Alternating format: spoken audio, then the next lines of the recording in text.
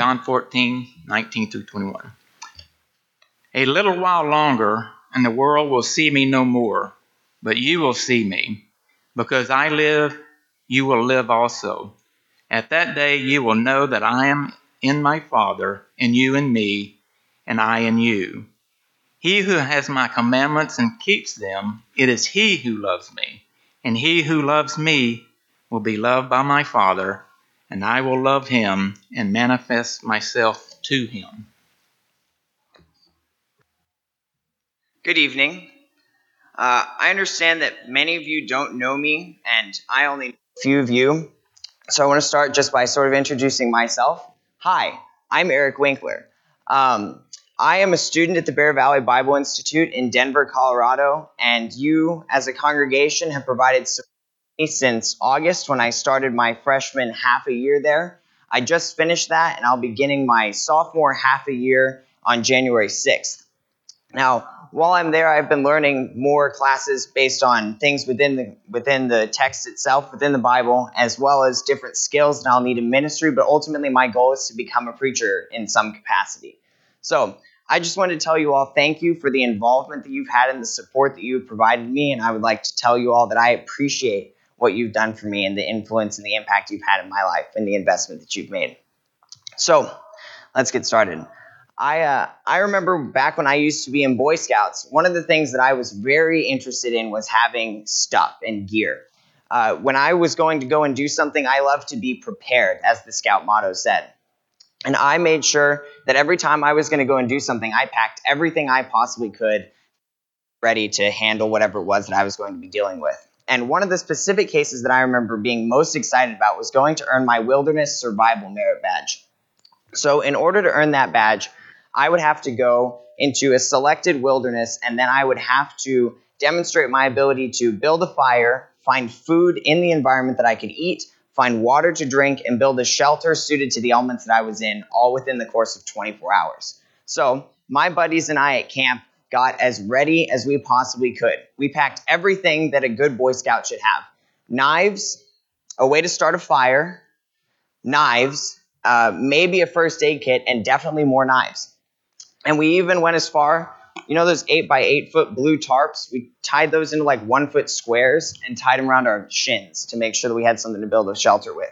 We were ready to the point of looking absurd, but we were ready to handle whatever it was that we had to face when we were out there. And we actually went out and succeeded, shockingly enough.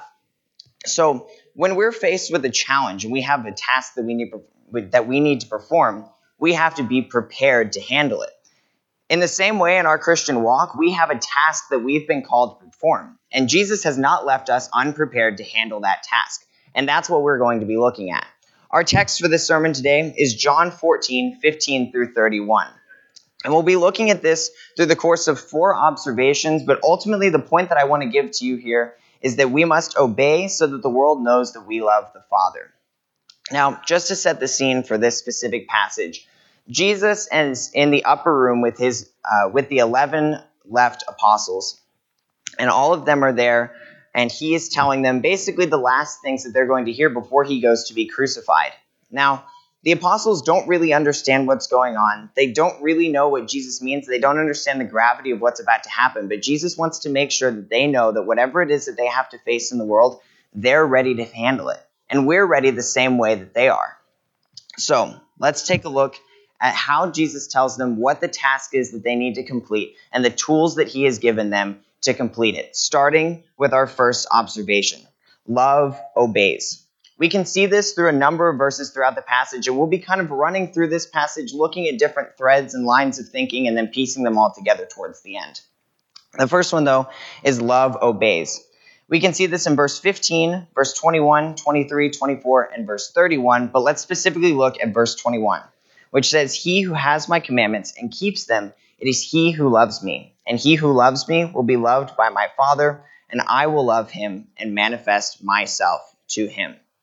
Now, let's put this in the context of what's actually happening here in this passage. If Jesus is getting ready to leave and go and be crucified, that means that the apostles aren't going to be literally at Jesus' side anymore. So what's the marker? What's the indicator that tells the rest of the world that they're still at Jesus' side, that tells them who they're following and who these people are obeying? Well, it's their obedience to the will of the Father, and it's their willingness to do what God tells them to do. If they can't literally stand at Jesus' side, they're going to have to obey God, and they're going to have to show the world their obedience to God out of the love that they have.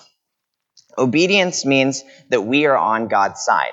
When the world asks us who we stand by, if they can't tell by our actions, then there's no way for us to just run over and stand next to Jesus because he isn't here with us. What we need to do is obey so that the world knows that we are on God's side. Obedience also means that we're going to be equipped. If you notice towards the end of verse 21, it says, "And he who loves me will be loved by my Father, and I will love him and manifest myself to him." And that's what we'll be going to be looking at next. But the important thing to notice before we move on is that if we love and obey the Father, we're going to be equipped to handle the tasks that he gives us. If we love and obey God, he's going to take care of us, and he's going to make sure that we have what we need to do the things that we need to do. So let's take a look at the second observation. What does he actually give us? How are we prepared? The second observation is that love receives. First, love obeys, and if love obeys, love receives. If the apostles were to obey the commands of the Father that Jesus gave them, they would receive what they needed to be ready to handle the situation. So, what is it that Jesus tells them that they're going to receive? They're not going to receive rewards in this context. I think normally when we look at situations where we're talking about obeying the Father, we think about the first thing that we receive being rewards. We get to go to heaven and we get to go and live with the Father in eternity and we receive eternal life. And that's all well and true, but that's not really what Jesus is talking about here. Instead, here he's specifically telling the apostles that they're going to receive 3 tools that they can use to help further the kingdom and to perform the task that Jesus is going to give them. So the first one that they receive is the Holy Spirit. Now, we can see this in verse 16 and 17 and in verse 26. 16 and 17 says, "And I will pray the Father, and he will give you another helper, that he may abide with you forever. The Spirit of truth, whom the world cannot receive, because it neither sees him nor knows him, but you know him, for he dwells with you and will be in you." And then verse 26 says, "But the Helper, the Holy Spirit, whom the Father will send in my name, he will teach you all things and bring to your remembrance all things that I have said to you." Now, let's unpack this a little bit. First, I want to make sure that we're clear that we don't receive the Holy Spirit the same way that the apostles did. Jesus, before leaving the apostles, or after leaving the apostles, at the beginning of the book of Acts, gives them a miraculous measure of the Holy Spirit that makes sure that they remember the teachings that Jesus gave them, gives them the ability to confirm the word through signs, and ultimately make sure that they can write the books that they need to by inspiration and preach the sermons that they need to by the same method. We don't receive that the same way, but we do receive the Spirit in a specific way, and that is in the Word. Now, I am unfortunately not speaking to you by the Spirit. I did have to write this sermon myself. I'm sure you can tell. But I do have the Word of God, which gives me the authoritative teaching of Jesus that I can then turn around and teach to you with the same authority that he had. As long as I stick within the Word and I use the Spirit in the Word to talk to you, I teach the same way that the apostles did. The apostles had the ability to go and teach the world what they needed to be taught because they had the Spirit with them. And we have that exact same thing today. Because we have the Word, we have the Spirit. And because we have that, we can then go and teach the world. That's a tool that they were given, and in the same way, we are given that tool as well. So, the next tool that they are given is the indwelling of the Father, or the fact that they're not abandoned. And we see this in verse 18 and verse 23. Verse 18 says, "I will not leave you orphans, I will come to you." And verse 23, when Jesus is explaining specifically what it means that he's going to manifest himself to those that obey, he says, "If anyone loves me, he will keep my word, and my Father will love him, and we will come to him and make our home with him." What I really want to highlight with this thought is the language that is used here to describe this situation. Jesus talks about how he's not going to leave them as orphans and how he's going to make a home with them. An orphan in a first century context would be, in every sense of the word, helpless. If you're an orphan in that time, you don't really have a way to work. You can't support yourself. You can't make money, you can't put food on the table, you don't have a bed to lay on at night.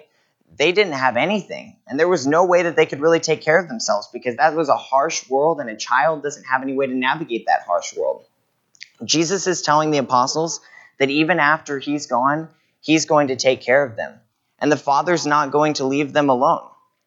Whenever we feel like we're alone and we face this spiritual walk and the struggles that life throws at us, we're not alone. God doesn't leave us alone either. If you notice that Jesus says, if anyone loves me, he will keep my word, and my Father will love him.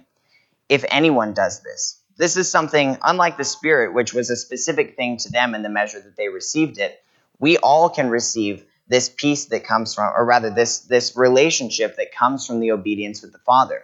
We're not left as orphans to face the world helplessly and by ourselves, but God is with us, and he has our back, and he's going to take care of us and make sure that we have what we need.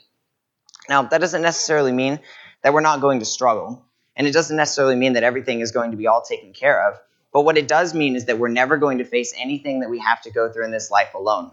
We always have him at our side, and we always have God at our back. So, the third tool that Jesus tells them they are going to receive is peace. Now, all of these tools are being received because you're obedient to God and because the apostles are going to maintain a right relationship with him by being obedient to the things that he tells them to do. And this is the one that really highlights what all of those tools are going to do. So we can see this one in verse 27, where he says, peace I leave with you, my peace I give to you. Not as the world gives do I give to you. Let not your heart be troubled, neither let it be afraid. So there's a couple of things that we need to notice here. Specifically, first, Jesus contrasts the peace that he offers to the apostles with the peace that the world can give them. Now, the peace of the world, especially to them, would have been a peace from conflict, like as in an opposite of war. If you're at peace in a worldly sense, you're not having somebody actively oppress you and beat you down or keep you somewhere, or you're not having to work through conflict in order to get anything done. And that's not what Jesus is promising them. If we look at the lives of the apostles, before the end of the book of Acts, we see that James and John both are killed at the sword. We see that most, if not all, of the apostles died for sure an uncomfortable death, but a lot of them were killed in very terrible ways. What that means is that Jesus here is not promising them peace like the world, like he says he's not. But rather he promises them a sort of inner peace. And I think this is something that we can understand detached from this when we can look at the context of the whole Bible, but because they're in this specific case, he needs to explain that to them more. They receive an inner peace, and that comes from a couple of things. First, it's peace of assurance in eternity. In verse 19, Jesus says, a little while longer and the world will see me no more. But you will see me, because I live, you will live also. Because Jesus lives, they also are going to live. So they can take peace and they can take solace in the fact that after Jesus lives, when he dies and is buried and rises again, they have a chance of living again in eternity with him. Because he lives, we can live also. And we should take peace in that because we have assurance that in eternity, everything is going to be okay. And then he tells them that peace gives them courage. He ends the verse by saying, let not your heart be troubled, neither let it be afraid.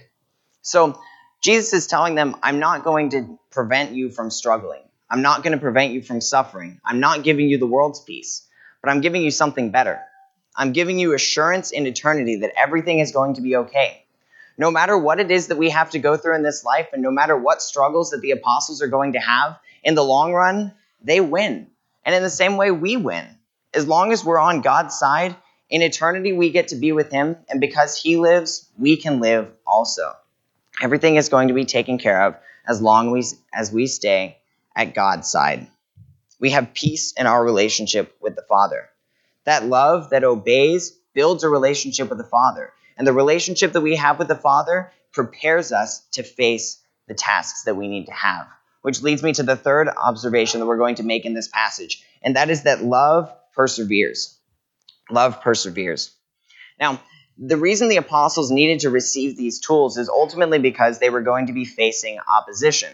When I went to go and earn my Wilderness Survival Merit Badge, I needed to be prepared because it's not the Kitchen Survival Merit Badge. It's a lot easier for me to get water and food and shelter and fire when all I have to do is turn on a stove, open a fridge, and turn on a sink. But when I had to go out into the middle a forest and I had to go and handle the situation that was there and the elements that were going to be facing me, there was an opposition that I had to overcome. And that's why I needed to be prepared. If the situation is working against me, there are things that I need to make sure that I can overcome it. And that's what those tools that the apostles received are for. And ultimately, there is an opposition that they face, and we face the same one. And we can see that they face an opposition in verse 30. Jesus says, "I will no longer talk much with you, for the ruler of this world is coming, and he has nothing in me." The ruler of the world in the context of this book is Satan. And when Satan is coming and has nothing in Jesus, it means that the apostles are going to be facing something that they can't beat alone. None of us here are able to face Satan by ourselves. And the apostles were the same way. They couldn't face Satan by themselves, and they couldn't even face Satan together as the 11 of them. But they could face him as long as they had God with them. And we can face Satan as long as we have God with us. So if we weren't going to face any opposition in our Christian walk, we wouldn't need to be prepared. If there was no struggle in following Christ and there was no struggle in doing the will of God, then ultimately none of this would be necessary. But it absolutely is. We do face opposition, and it is hard to stay faithful, and it is hard to do his work. And what that means is that we need to be obedient to his word, and we need to be obedient to his will so that we can face the enemy that the apostles are being told about here and that we have to deal with now. So, we cannot face Satan alone, just like they can't face him alone. We have what we need to face Satan so long as we obey. This whole passage is about how the obedience to the commandments that the Father gives and the obedience to the commandments that Jesus gives is going to make sure that we can handle anything. And Satan is one of those things. The apostles are ready to handle anything because they have Jesus at their side and they have the tools that they need when he's gone. The fourth and final observation from this passage is that they need to receive these tools so they can show the world that they love the Father. Love represents. The apostles are given a task here. Just like I said when I go and earn my badge, I had a set of tasks that I had to complete. If I had to go and sit in the woods for 24 hours, that would be kind of boring, but I could probably do it. But because I had a set of things that I needed to get done, there was work for me to do while I was there. There was something that I had to accomplish while I was out in the middle of that space. In the same way, the apostles had something that they needed to accomplish during the course of their lives. And that was that they needed to show the world that they love the Father. And we see that in verse 31. "But that the world may know that I love the Father, and as the Father gave me commandments, so I do." That's what Jesus says that he's going to go and do. And he is the perfect example for us. Jesus' example of obedience to the Father is perfect in every sense of the word. Jesus lives a perfect life, sinless, in full obedience to the commandments that God has given him. And then, even when he was faced with immense grief in the garden before he went to go and be crucified, Jesus cries and weeps and sweats blood because he's so anxious and so worried about having to go and die a cruel death on the cross. But he still goes and does it because he's obedient to the Father. And we need to be obedient to the Father so that the world knows that we love him. Jesus gave us the perfect example of love for God in going and being obedient to the point of death on the cross. And the apostles were told to follow that example, and we have to follow that example all the same. Now, we probably won't be crucified the same way that Jesus is, but that means that we need to obey the Father for a purpose. We need to obey so that the world knows that we love him. And that's why Jesus obeyed the Father, so that the world knew that he loved God. So, to tie this all up, just like my friends and I were prepared to face the wilderness and we were ready to complete our tasks to earn our merit badge, we have to be prepared to face Satan. And we have to be prepared to show the world that we love the Father by keeping the commandments and obeying him. And the only way that we can be prepared is by love and obedience. So, we can receive the help of the Spirit through the Word, the authority to teach what Jesus said.